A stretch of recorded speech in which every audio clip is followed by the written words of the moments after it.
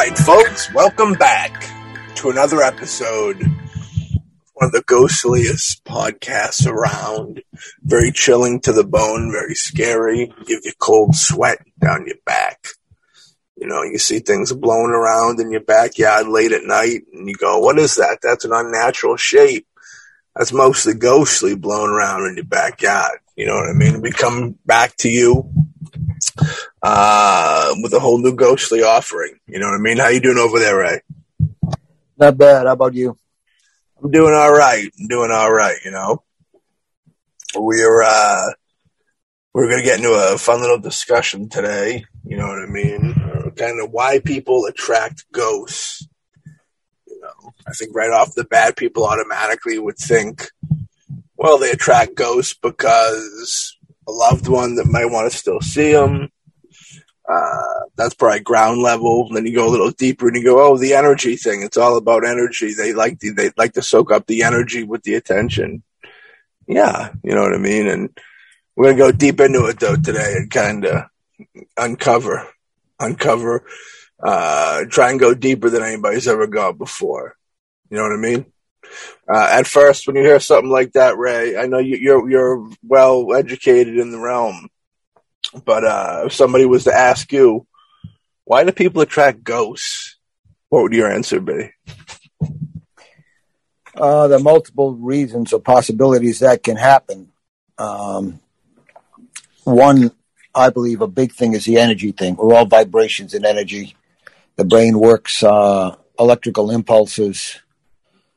I think that we inadvertently attract them. And I think depending upon what our vibration is, what impulse we're putting out there, we can end up being like a light that shines to the other side and they're drawn to it. Yeah. And, you know, all of us are ghost magnets and have magnetic properties. You know, the Malaysian ghost researcher Augustine Townsend, very famous for saying that thing. But however, you know, some of us are unable to see ghosts because we refuse to believe in ghosts, the existence of them. If you can't crack past that, you're going to have trouble with everything else. Now, most of those people, having never seen them, that's their big claim. They don't want to put no faith, but, you know, there's a lot of people that put faith in things they've never seen. You know what I mean? Now, in pure energy form, this is the way that they would come through and touch it, reach out and touch a brother or sister. This is because how we see ghosts is limited to our five senses, or the five actual senses that common folk would have. No sixth sense, no touching down in that area. Now, Tawon Singh, who's 49, currently, I believe, is founder of the Malaysian Ghost Research, which you can get at malaysianghosteresearch.org if you want to dive in deeper. An associate international member of the UK Geographical Association. He said the human body comprises double organs situated on the right and left, proving that man, like other bodies of manifesting magnetic properties, is a magnet having two poles which absorb, store up, and radiate a subtle form of energy, and to and from the surrounding space. So yeah, there you go. That's nice. I can vibe with that. As a man is a magnet, man too is capable of being influenced by other energy sources, including the strong electromagnetic energy field that represents ghostly presence, similar to the Earth's magnosphere. Reacting to the electromagnetic radiation is the solar wind. Hence, our bodies are extremely sensitive to any kind of disturbances related to ghostly presence existing in a unique geomagnetic field form. What do you think of that, Ray? Well, I know if anyone's ever watched one of the shows where they go ghost hunting, a paranormal show. Of course. They have EMF detectors, electromagnetic field detectors. They have them because strong electromagnetic fields can affect moods, can make someone feel sick, can cause hallucinations. The Earth has a magnetic field. It's surrounded by one. I mean, magnetism is there, and it's in our body, and the electrical systems in our body generate a certain amount of it. If you're talking about right and left, you have right and left hand. You also have right and left brain. They both have different functions. So yeah, you get a little field going there. You take the heart. They've actually done research in a couple countries now, one in England and one here, where they put a person in a room that blocks out everything, and they point sensors in and they have them stand there, and you've got a electromagnetic field around you. The one emanating from the heart goes out 6 feet. So we're in this big electromagnetic or magnetic energy vibration wash going around us. Think of like an ocean just swirling all around us. We're going to be affected by it. Yeah. Unless we close it off or attempt to close it off or deny it, we're affected. Whether we want to admit it or not, you walk into a room and someone, bad vibes. You're feeling that person's other energy. Right. You have a spouse or somebody whose mood's off, and you don't even know about it. You arrive home, but closer you get to home, your mood is off. You walk through the door and it's like, oh, okay, you're linked. There's a link there. And a lot of that has to do with that. He's saying magnetism. I say it's an electrical field. And you have an electromagnetic field. I mean, this is all energy. We're going back and forth. And the spirit world is all energy also. Yeah. Some cultures believe that the spiritually weak or people with the third eye can see ghosts. These are also urban legends that people can perform certain acts to see ghosts. Spiritually weak is kind of the wrong phrase to use, I think. Don't you think? I agree. I see that not as weak as you delve deeply into spirituality, not just religion, what's behind it, and you go really deep and you start to open your mind. You're open to receiving more of that energy from the spirit world. Yeah, I think the more spiritual you are, the easier it would be to see these things. The more you're signed up for it. But I did once say, as a young kid, I had one of the first opinions of ghosts I ever had was that if you're trying to see it, it won't show itself to you. It has to catch you off guard, or maybe a non-believer or something like, you know what I mean? So maybe there's a little truth to that. And the people with the third eye can see ghosts. I believe in that too. I believe people that can open up that third eye can see a lot of things, you know what I mean? Dimensional and such. What do you think? I agree with that. Now, you go back to the channeling seminar that we had. Yeah. Which is on, you can go back and look at Mostly Ghostly. One of the things there, towards the end, when we were talking about people doing mediumship and being open to be able to see, and I used to teach this in classes also, and can't stress it hard enough, you cannot be trying, because then you're pushing your energy out. You have to open yourself up to allow energy in. So, yeah, like, I agree with you. Like, these people are saying, oh, yeah, I want it. Anything that's out there, they're just pushing that away. They're not open to it. Yeah. There are also urban legends that people can perform certain acts to see ghosts. I assume they're talking about Ouija boards and opening portals and such like that. What else do you think they're talking about? Well, there's certain types of, whether it's preparing yourself through a meditation or a ritual. I think they're mostly talking about ritualistic things, where people, and fairly common among shamans and Aboriginal cultures to have the rituals that open a portal or a vortex to the other side so they can communicate, so that they can psychically step through and learn that way from the other side, from those in spirit. Yeah, I'm definitely with that. So I agree with that. Even the one I think there might be a little bit of truth in that first one too, it says some cultures too. So if some cultures can believe it, some parts of me can believe it, Now, Tawan Singh also shares his thoughts with Star 2 on things related to ghostly happenings or paranormal activities.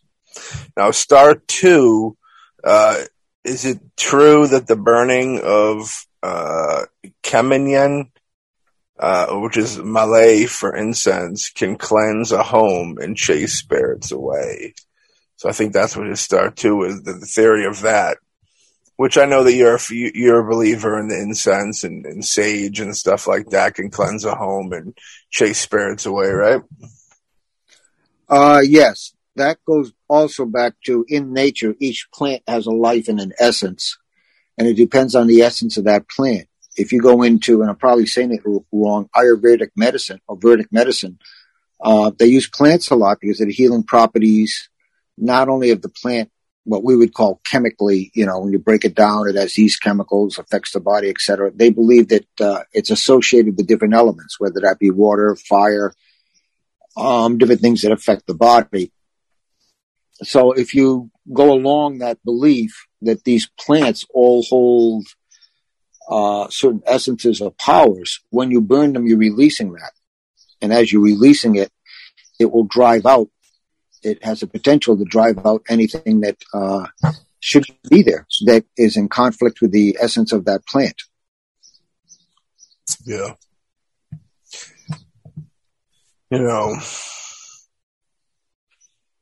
Yeah, it's the smoke. Smoke's a big one because it goes into the air, you know what I mean? It floats around the room, so it's salt. They also use salt and stuff as well, but we kind of, you sprinkle it around or do shapes with it, circles and such. Correct?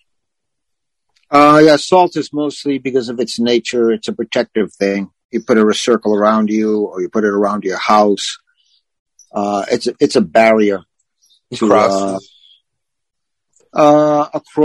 yeah, that's the same thing. The symbolism and the energy behind that symbol it also can help keep things away. And the holy water. I mean, it all goes into the power of word, which we've talked about a lot on the show, So like that's where the energy would come from with like holy water. Know what I mean? Yep. Now,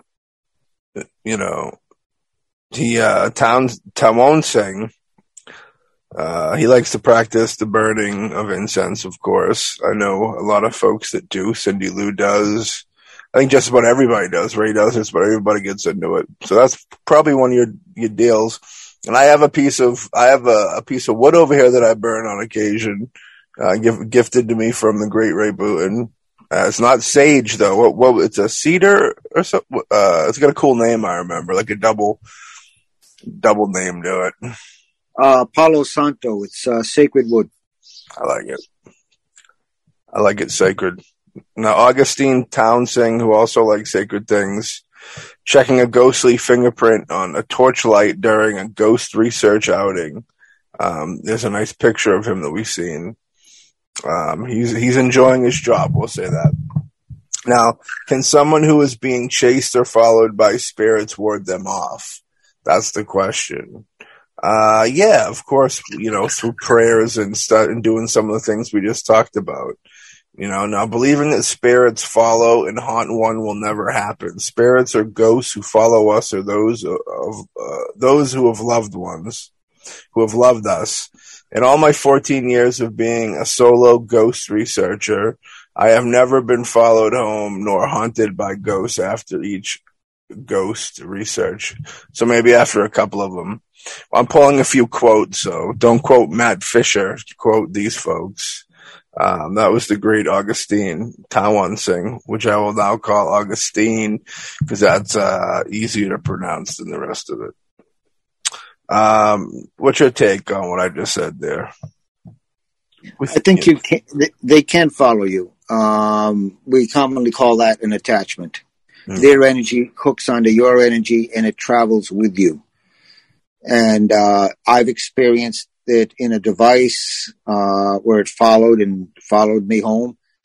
The device I had would not work properly until I performed an exorcism on it. Yeah. And did some prayers. Previous to that, the thing was doing the opposite of what I wanted it to do. The few times it did work. I've run into people that have brought things home with them, and they've had to have their house cleansed, have a detachment done to detach it from them. The best way to avoid it is if you're in a good place and you can repel the thing. But just be on the safe side, there are rituals for protection. You do that before you're going to study or go on a ghost hunt or do anything. Yeah, I agree. Ghosts and spirits can hurt the living. From a spiritual perspective, our minds and emotions are vulnerable to ghostly and spiritual attacks because these characteristics are in the form of vibrations translated as energy. So that can get very physical. Like we're talking about. Our minds and our emotions are too vulnerable to fear. Some people are fearless, though, so you can't really say that.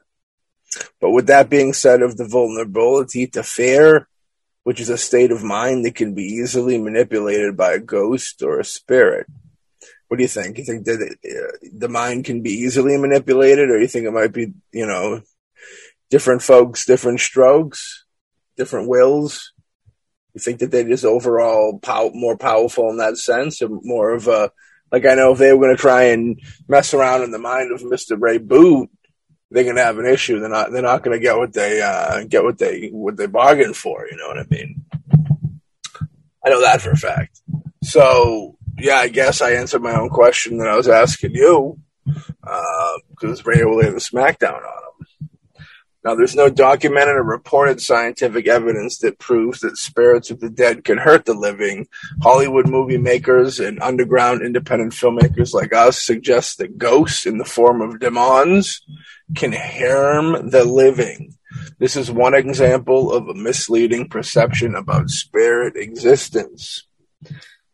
I don't know. I do feel that a ghost or a spirit could harm the living in numerous ways, physically, mentally, emotionally, which I guess is kind of mentally, but I think it could get into them, put the sadness in them, mess with them, get them to do something really dark to themselves or somebody else, or both.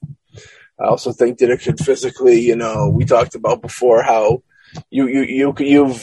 everybody's kind of had moments in time when they were not even drinking or under the influence of anything, just kind of lost, their body shifted a certain way and they almost lost their step and went down for the count. In a situation like that, if it was to happen somewhere where it really mattered, that was crucial, a dire place, and something was to give you a little puff, a little burst of air on you, a little extra oomph, send you down a staircase, send you off a roof. We also have talked about, like in the episode where we talked about Mothman, where I dove into the time thing, with this paranormal world, there's a lot of, you always hear about time slips and, time taking too long and such. And I remember we had a good discussion about in a situation where, like, if it got in your head and almost like these people that died in car accidents after the fact, you could mess up the timing for somebody in their head and there could be an accident or whatever. The same thing kind of with pilots, and they say with the Bermuda Triangle, and they try to blame the fact that they're just looking at blue ocean, blue sky for so long that at some point their brain kind of pops and they don't know where they're going. They don't know if they're going up or down, and that's kind of what happens. So stuff like that, like where things just kind of, the brain's very fragile, you know what I mean? Stress, physical, emotional stress of any kind, you know what I mean? Could that affect your brain? It's proven. So I think it's very possible for these things to hurt humans. What's your take? I agree. Any unwelcome energy, any energy that comes into our sphere of energy, our field around us, that's not in sync will disrupt ours, and that can produce physical ailments. The one thing that's kind of curious, because there's almost a contradiction there, in that in this segment they're saying they cannot do it, but also at the beginning they're defining ghosts as an electromagnetic force or energy. And science has established that high EMF fields, such as near power lines, long exposure to this, does make people sick. Yeah. So, okay, if you're calling them a form of energy, electromagnetic energy, and that can affect the health of a person, then you can't say that ghost can't affect the health of a person. By your own definition, it has to be able to have that potential at least. And like I said, you were saying, I mean, if someone is mentally a little out of it and things are going on in their life and their energy is off, then it's outside energy, that of the spirit of the ghost, can find them much easier to manipulate. And we also know that there are plenty of stories where people, you were talking about, you're walking along and that little nudge or that push knock you over sort of thing. There's plenty of stories in haunted homes and different places where people were walking and they felt a push. They took a fall down some stairs or had to catch themselves. And there was no one there. Well, that was the ghost giving you a shove. It kind of makes you wonder, because then you got like a lot of people when they start to get really elderly, and even before elderly ages, they, you hear a lot of falling, breaking hips, and then that's kind of like the end of the road type deal. You know what I mean? And you kind of wonder, like, if there was a little oomph. They say that they prey on older and younger. Maybe there's a little something to be said, or something to question in the paranormal field about stuff like that.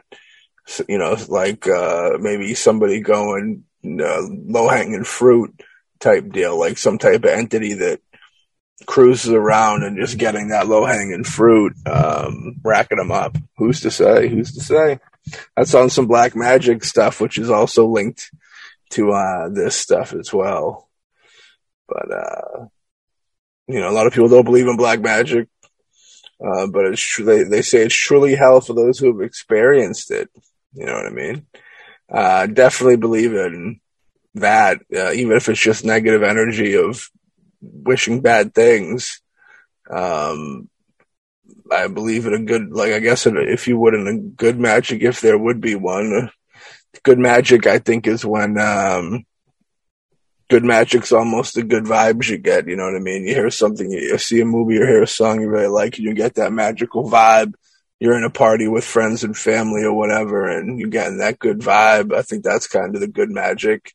And that black magic's like depression and all the hatred and curses everybody throws at each other behind the scenes. What's your take, Ray?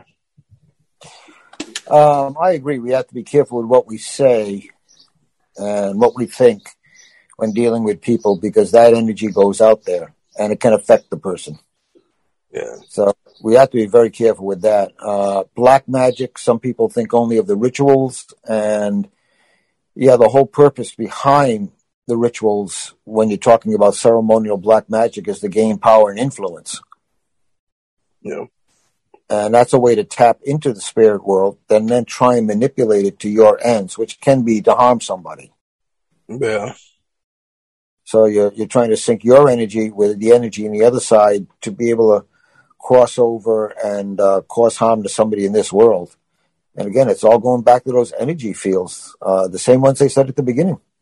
Mm. They say, a talisman is also helpful to keep ghosts away. But they said if you're able to manage one's own mind, that it's not necessary. You don't even need a talisman. You agree with that? I agree. I think the talisman, what it represents may be offensive to a spirit that's trying to do something.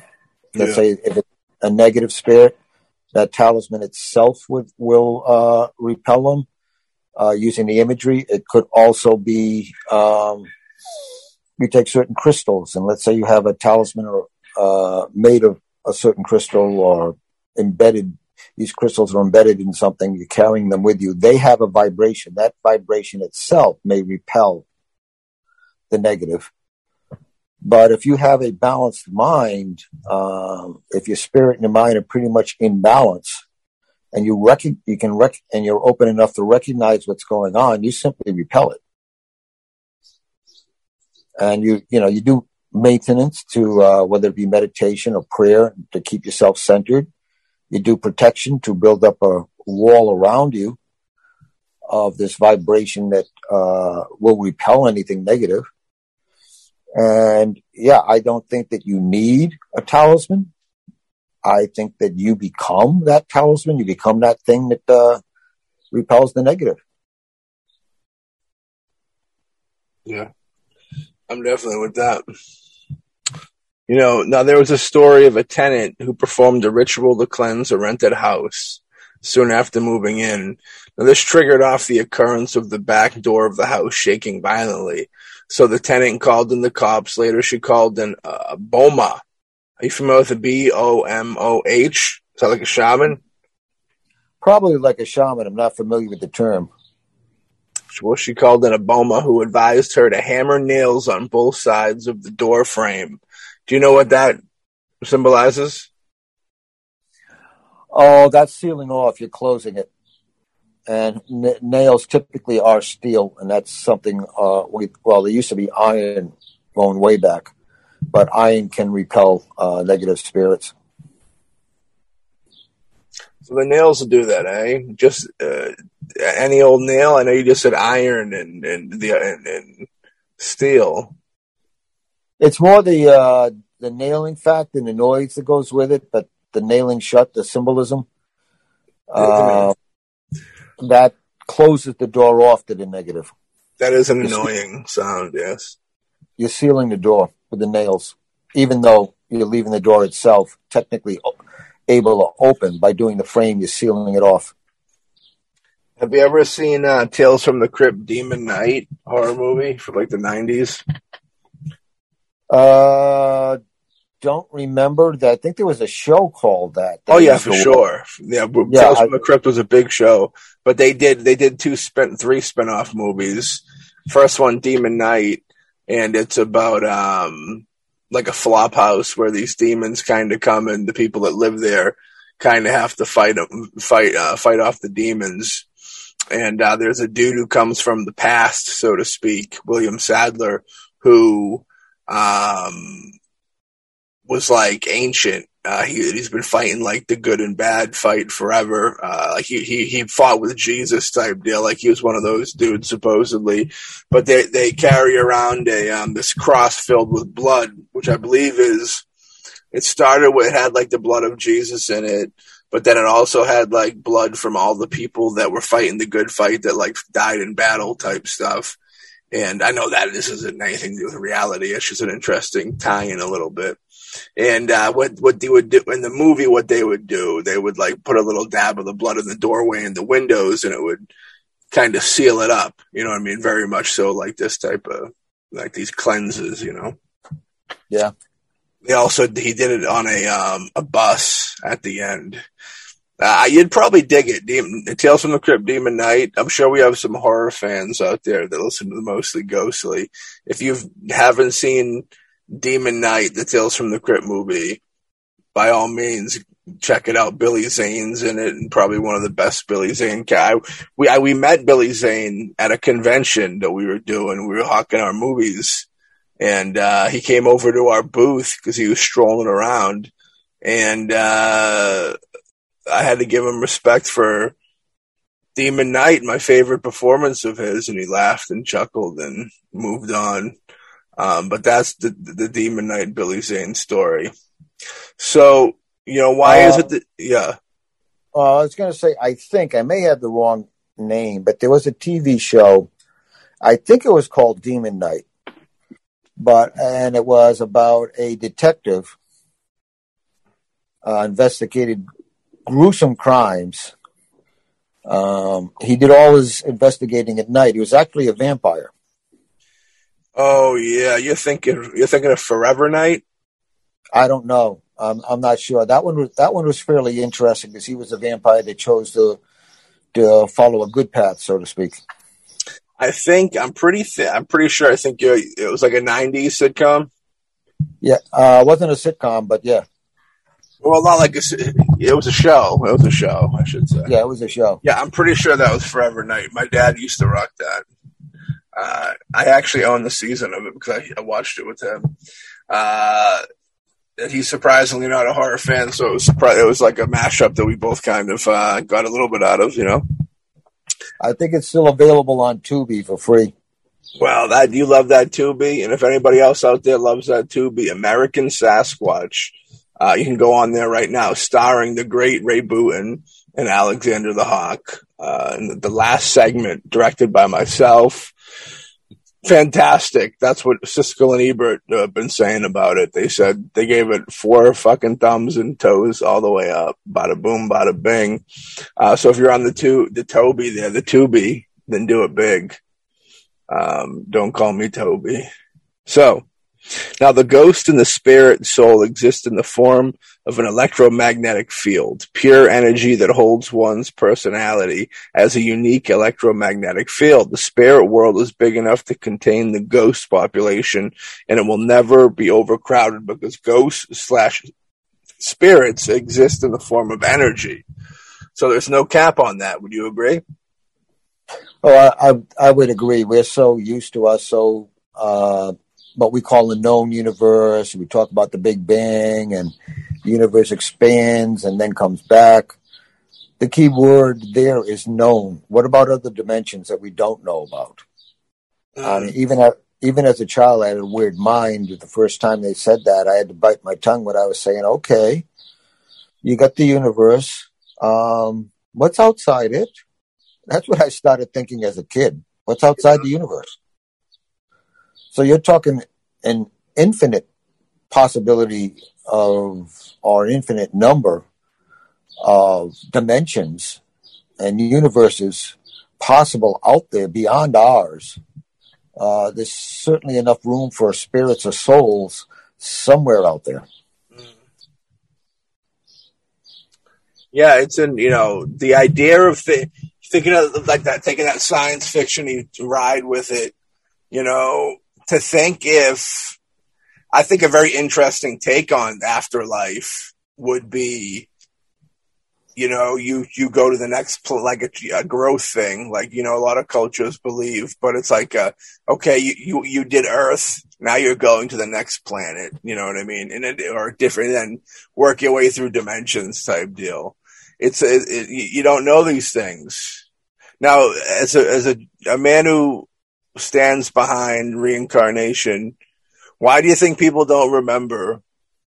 Why do you think it takes a lot for them to kind of remember? They really have to go digging. Why do you think the brain shuts that stuff off so much?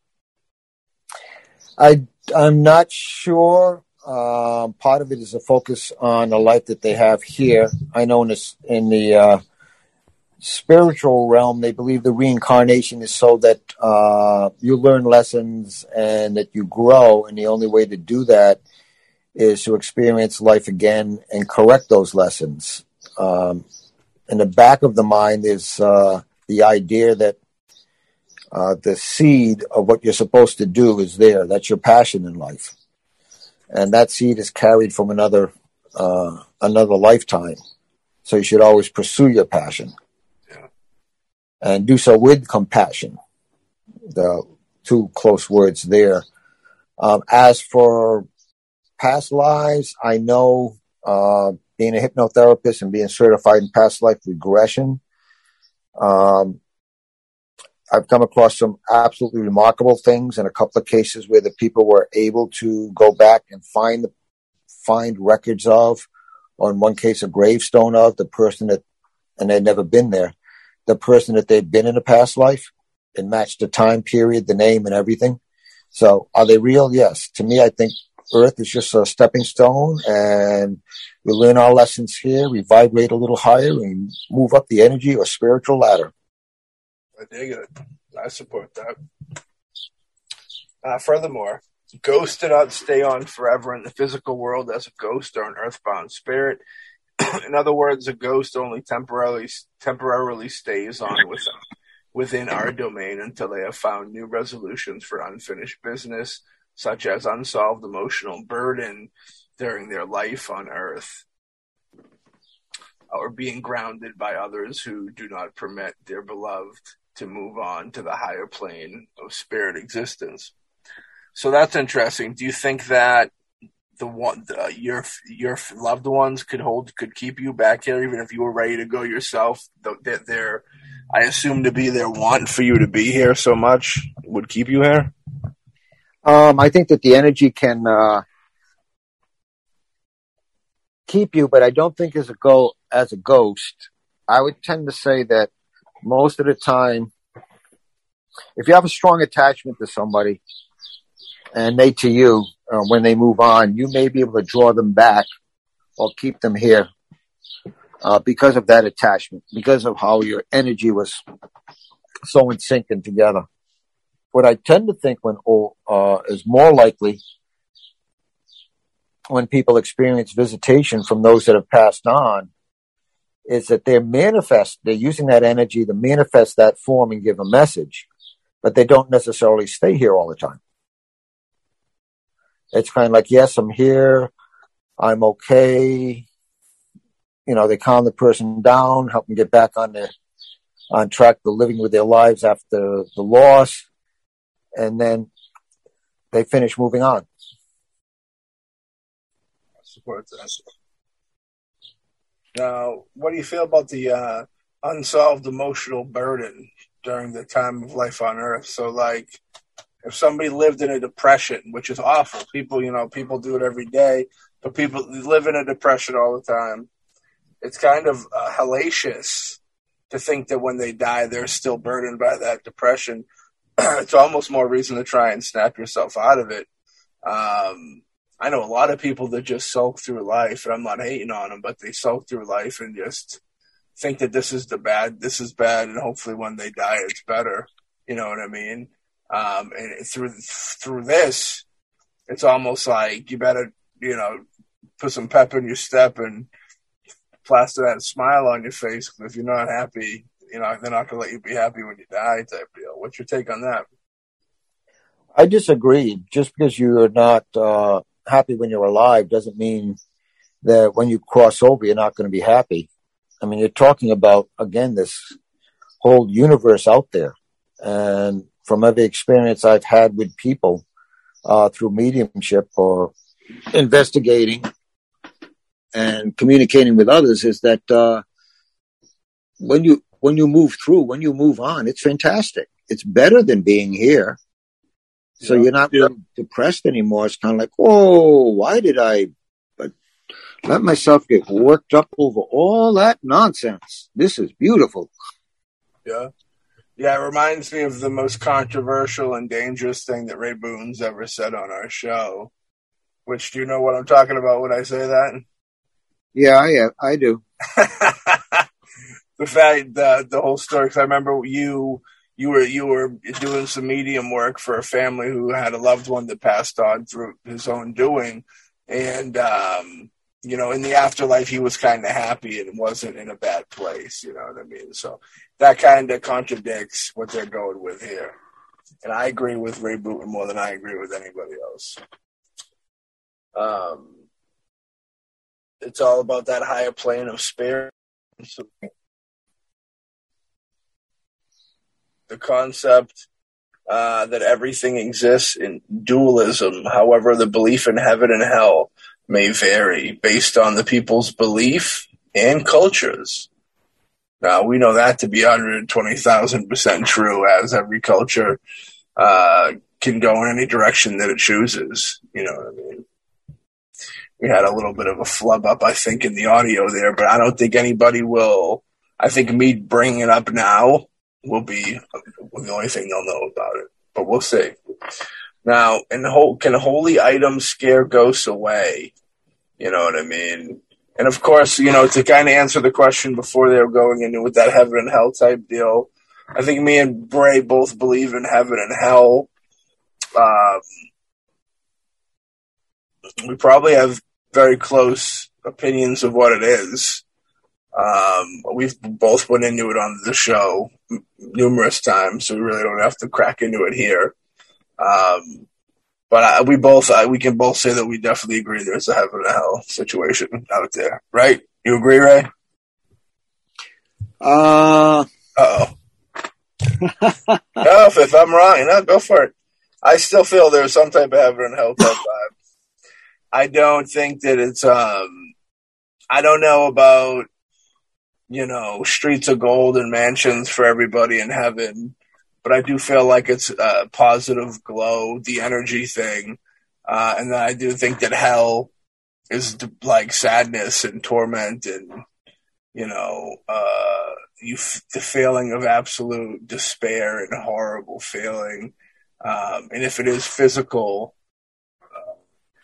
if it's more than just an energy that is turbulent, then I'd say, like I've said before on the show, I think if it's physical, I think it could be something where if you were bad news in life, you kind of have to watch your loved ones go through the bad news that you gave to other people, almost like in a payback type deal. But now you're caring about the person that this bad thing's happening to, and there's nothing you can do. And I even go as far to think that it's possible that in your head, with the energy in the mind, like we're talking about before, within your head, I feel like you see yourself doing those terrible things to your loved ones, which makes it even more horrendous because they're looking at you like, why? And you're just being the devil, you know what I mean? You're being bad news. So that's my kind of take on. And it's just unrest and torment and horrifying and no peace, you know what I mean? Where the heaven thing's more peaceful, I feel. Now, what's your take? Well, the absence of peace, the absence of love, compassion, all of those things together, the absence of any sort of connection to the divine source, the creator. Becoming isolated that way, that is hell. Then existence, no matter what dimension you're in or what plane you're on, existence becomes hell. Because you're going against your true nature. What heaven is, to me, is returning to and aligning yourself with that source, the creator, the energy that flows, becoming one with it. And that's pure ecstasy. We call that heaven. Yeah, I mean, to go with more with that health stuff, it's like, like I remember, I don't know if I ever told the story on this show, but when I was a kid, one of the most horrifying nightmares I ever had was that I was at a ski resort, which I was never at one in my life up until at that point. But I was at a ski resort and I got lost from my family. And I was gone. I couldn't find them for a long time. And when I found them, they all forgot who I was. So like you take like that weird fear that I felt, like you could put that in somebody. This confusion. It can be hellacious. If you need to open a door, but you need to get on the other side of that door, but almost like an Alzheimer's thing, you need to be on the other side of that door, but you can't figure out turn the knob and open the door. You know what I mean? I think there's a lot of mental stuff that goes with hell, stuff like that, where you're just tormented. You know what I mean? Like your brain flips and becomes your worst enemy type deal. Your conscience, the inner you that knows everything about you becomes your judge, jury, and executioner at that point. I almost vibe like that's what hell is, with like a dark twist. Like it's you with a dark twist punishing yourself. And a lot of people punish themselves while they're alive physically and mentally. So I think it's more of something like that. I agree. We are the gatekeepers of our own hell, and we're pretty hard taskmasters on ourselves. And that's hell enough. It's time to line up with the source and follow that energy, that love to heaven, and bring it into our life now. And why not? That's where we came from. We can live that way now. Yeah, I agree. And we can't deny that certain holy items may really be imbued with the holy powers, but this does not mean that these items can scare ghosts away. Everything reverts to one's understanding on what ghosts are, how much one understands ghost terminology. However, the secret that can remove a pesky spirit is unconditional love. Holy items do not scare ghosts as portrayed in Hollywood movies. In fact, the scientific perspective sees things as happening for a reason, in line with the universal principle of cause and effect. Now, Ray, what's your take on that? Do you think unconditional love is that powerful that if you were dealing with some heavyweight entity, negative force, that if you approached it with unconditional love, you think you could overcome that? I would say it would have to be something that's a part of you, not something that you just believe would happen. Yeah. And if it is there, I've kind of half joked with people at times that if you ever face the devil, just look at the devil and say, hey, I love you. Well, they say the devil, if the devil starts going crazy and stuff, and say, oh, also remember, you may be nasty, but God still loves you. You know, it reminds me of Ernest Scared Stupid, where he shows the troll love at the end, and that's how he kills it. But it's, that's what one thing, I remember that from the early days of church too, with that, the devil thing, because it was always, they would go, do you hate the devil? And you go, yeah, I hate the devil, of course. And they go, you should never hate the devil, because if you hate the devil wins. And that always stuck with me. You could use that for devil people that roam the earth. You know what I mean? The same rules apply.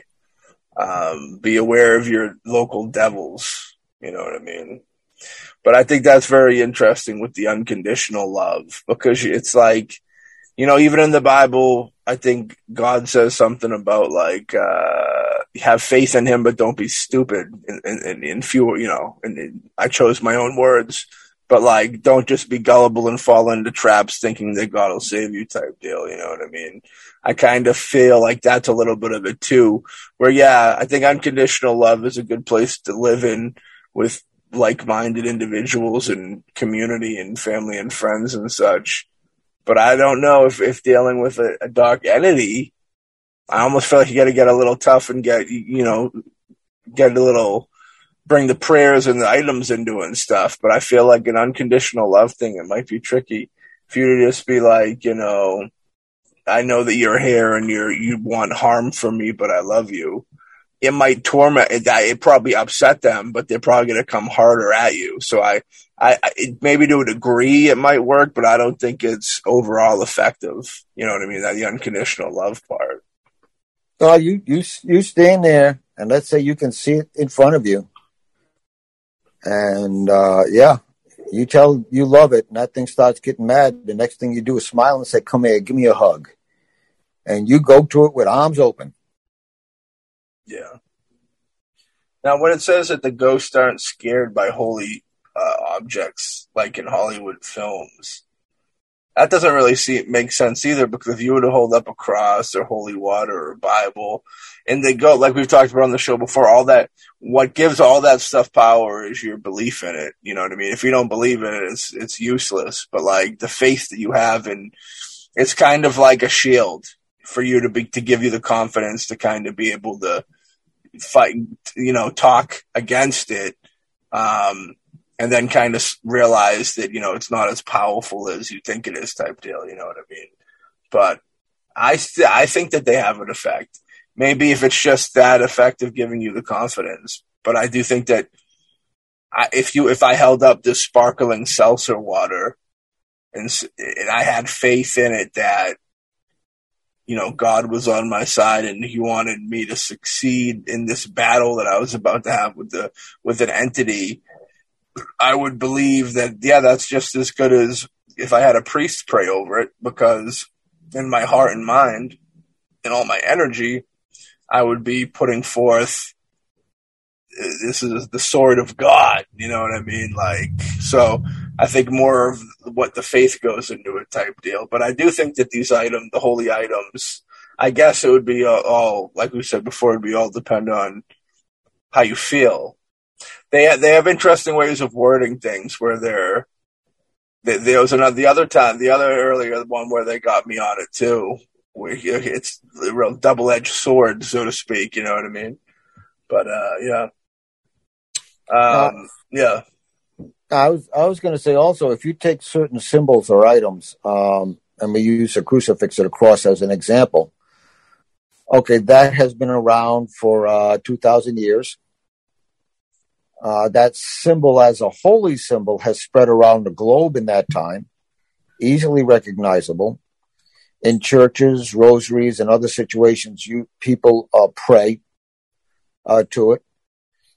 And so if you're looking at something which is symbolic of that good and that love, a symbol that's been prayed to,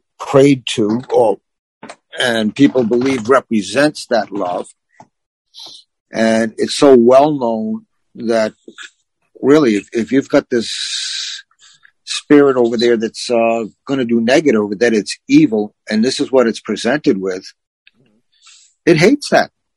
Yeah. It hates the symbol. It hates what it stands for. So it's going to back off. It doesn't have really they don't have the guts to stand up to it. Yeah. The people, if people that don't have guts, I think, can find guts in their faith. You agree, right? You know what I mean? I think squaring off with anything that's for otherworldly or other dimensional that's evil is very intimidating and scary at first. And you automatically think that, this thing's going to be more powerful than I am. But, it's kind of like the animal thing where, it's more afraid of you than you are of it type deal. I think there's a little bit of that at play too, but it puts up a good front. It's got a good anger face, you know what I mean? It's got a good war face. So you see the face and you go, oh shit, I don't want to get down with that. I'm afraid of that. I don't want to even test that. And then it gives it power. But if you realize you need a little pep in your step, like an energy drink, you know what I mean? That's getting that religious stuff, getting that holy water in your veins. You know what I mean? Oh yeah, I agree with that. It's it all comes down to who you are and the confidence in who you are and your path in life. And when you've got that together, and that's not to say you don't have problems every day, everybody does, but when you've got that together and you're confronting a negative entity, you're not at a vibration it likes. You're not giving out energy that it likes. Yeah. It can't feed off your fear. So it's kind of like you are the banishment yourself. You banish it. Because that energy flowing through you from that source, that connection that you have is greater than anything out there that is dark, because it's pure light. In the overall, the bigger, good is more powerful than bad. Now, the trick that's been put out there is that it's not. It's kind of like, the greatest trick the devil ever did was make you think he didn't exist. Another one of the tricks is with there's so much darkness in this world, you're led to believe that the darkness could overdo the light, but the light's always stronger than the darkness. You know what I mean? Even when it don't appear that way. It's just one of those deals. It's one thing, the darkness. I mean, if you use the analogy, if you use with a lamp, which lights up a room, or you take a shadow. Unless there's light around, nothing can cast a shadow. Yeah. So it's kind of like, what is the darkness without light? Light, nothing. It's true. It's very true. So as we wind down, I think the big question that they, this one asks is why. I guess this episode kind of asks why are people magnets for ghosts? You know what I mean? Ghost magnets. Why are people ghost magnets? You know what I mean? And numerous reasons. The energy, loved ones, If somebody had hatred for somebody enough, would that keep them around that person, you think? If they were to actually do something to either cause their demise, or once they've gone over to the other side, do some sort of ritual or something to try and trap them, yes. Otherwise, I'd say no, they have no hold. Because, great hate is the same energy almost as great love. You know what I mean? So the same love that would want someone to come back and would probably be the same powerful of hate that would want someone to go away. And it's almost like murder in itself. You would almost, even if there was somebody, I think that if every day woke up and wished that you were dead, in the spiritual world, in the world where like that energy is there, I think that's like accessory to murder in the spiritual world, don't you think? Yeah. Someone said they got to be careful. The karma police come around. Oh, that's called reincarnation. Oh, yeah. You're nasty. Everything. You live your life. You cross over. You see that big, beautiful light. You feel that love, and you go, yes, yes. Next thing you know, that light is you getting pulled out of that birth canal, and you're going, no, no, and it's all memory taken away. Figure it out again this time, dude. And no sports almanac. You don't return with no sports almanac like Back to the Future. No way. Nope, no bringing notebooks along. No way, Jose. So yeah, I get down with that. I definitely feel that, people are ghost magnets, and, for the reasons addressed. Are there any other reasons you can think of that we didn't address? Why a ghost would be attracted to living people? I think we kind of got it. Get the energy, all that.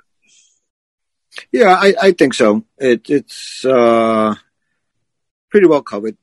You think that the energy, yeah, that's a big one. You think there could be a situation where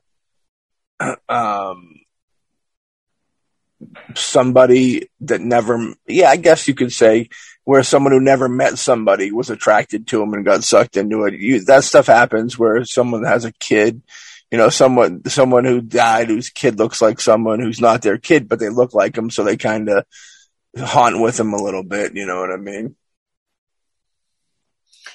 I would say it's a possibility, but that would definitely be short term, because I think that when you're talking about souls on the other side, or spirits when they cross over, you're not looking at it in the same age as us.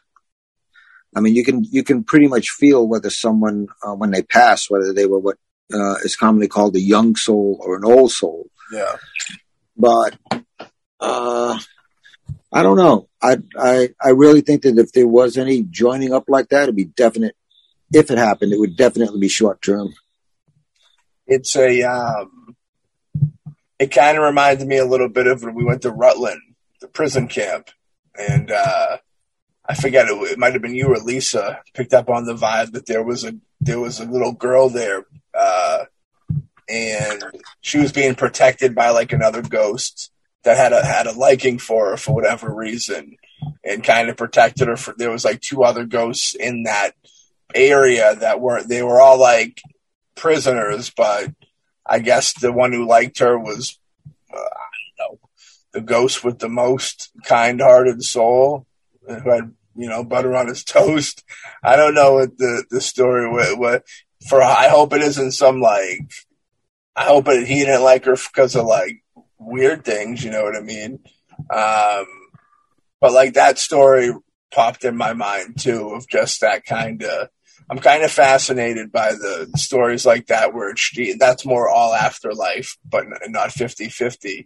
But like when people meet after death and like get attached to people, I guess it would be people that, every now and then you'll meet people that just glow. You want to be around them. They're happy. Everybody knows those types and met those types, and I assume it's the same deal for a spirit. Those people with that glow that we see, it must be like a superb shine on the other side. You know what I mean? A heavy vibration that they want to get down with. Maybe the vibration makes them feel alive. They're feeling people's vibration gives them actual movement, makes them feel something. You know what I mean? Maybe that's what it is. It's very interesting stuff. Well, it might be that little girl was trapped there, and Yeah. that other spirit chose to stay and protect her. Yeah, I remember that we talked about something like that, I think. Because, yeah. But I almost remember there was a weird part to the story where she wanted to, there was a dark twist to the good deal of her protecting her where, like, he didn't want her to leave. Like, somebody was like, oh, you should, we can, you know, we could, like, cross you over. And I wanted to say that he was like, nah, she's all right. Like, something crazy.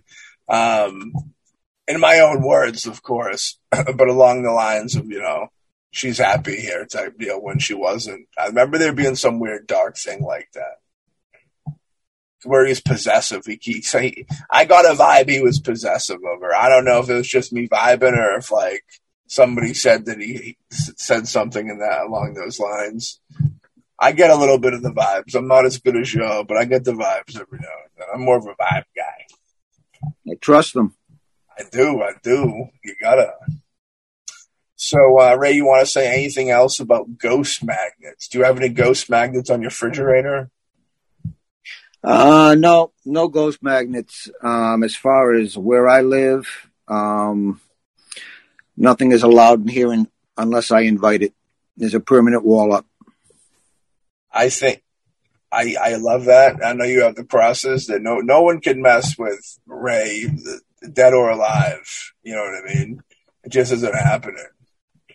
Well, part of that is because before I got experience and before a lot of training, even as a child, I was seeing things. And when I first started opening up as an adult a lot, I could see, and I was attracting things. Anyway, you know, I would hate to go to a mall around Christmas or anything because of all of these attachments and things traveling around people. I lived in a house, windows opening and closing, things disappearing, reappearing.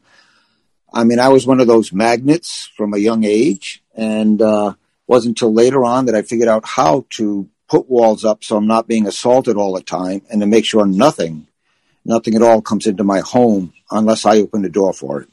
And it was a survival thing. So I got my little cocoon of comfort here with all of that outside, and I do my meditations and prayers and live a good life with my family. Hell yeah. We call that the living dream, the American living dream. All across the world, they do the American dream like that. I support it, man. Now, when all this ghost magnet talk, we got to do some type of limited edition, mostly ghostly magnet for people's refrigerators they can get their hands on. We need to do the ghost magnet, mostly ghostly ghost magnet. It could probably get done cheap, and we'll give it to the folks for cheap loot because we love them. Do you want to say anything in closing on these ghost magnets? No, I would tend to think that to one degree or another, I'll say yes. To one degree or another, we are all still connected with the spirit world. And it's just some are more open or give a vibe out that attracts them more. And I'm just keeping it very basic. And choose which one of the many things we've gone over in this episode. Investigate it, see what you think for yourself. I'm with it. Hell yeah. This we wrapped up another one. You know what I mean? This is classic, mostly ghostly, some would say. Heck yeah. We hope you all enjoyed this and had fun. Maybe got a little creeped out. Think with all these ghost magnets, you know, you're not going to walk by your refrigerator the same way ever again. You're always going to be looking to see if the eyes on the magnets are going to move like those old portraits in horror movies back from the days. You know what I mean? But with that being said, if you like this episode, you should dive in and listen to more episodes. And we can't say it enough. The most important thing in the world for y'all out there to do outside of sharing with all your friends and family and everybody, your enemies, they should even know. You know, you wouldn't want to wish a world of not knowing Mostly Ghostly on your worst enemy. You know what I mean? That'd be a very sad thing. But get out there on wherever you listen. Make sure you subscribe or follow. It's very important. You know what I mean? We also have the YouTube page at Boombastic Media. Pop on there, give that a subscribe. The first 7 or 8 episodes of Mostly Ghostly are on there. OGs, those OG dogs. Before it was ever even on podcasting, streaming, it was on the tubes of you. And that's like fossils. Go look at Mostly Ghostly fossils. And like I've said in the last couple episodes, we do have some video stuff coming your way from the Mostly Ghostly clan. More info on that will be dropping soon. We'll probably do a nice episode with a little more people that are involved and kind of let the world know when the time comes. And so thanks for the support that you give us. And we give that back, hopefully, right? With love, with nothing but unconditional love. And like the article says, we say fuck the article. Unconditional love doesn't work for the demons, but it works for the Mostly Ghostly audience because we got nothing but love for you, and we'll catch y'all on the next episode of Mostly Ghostly.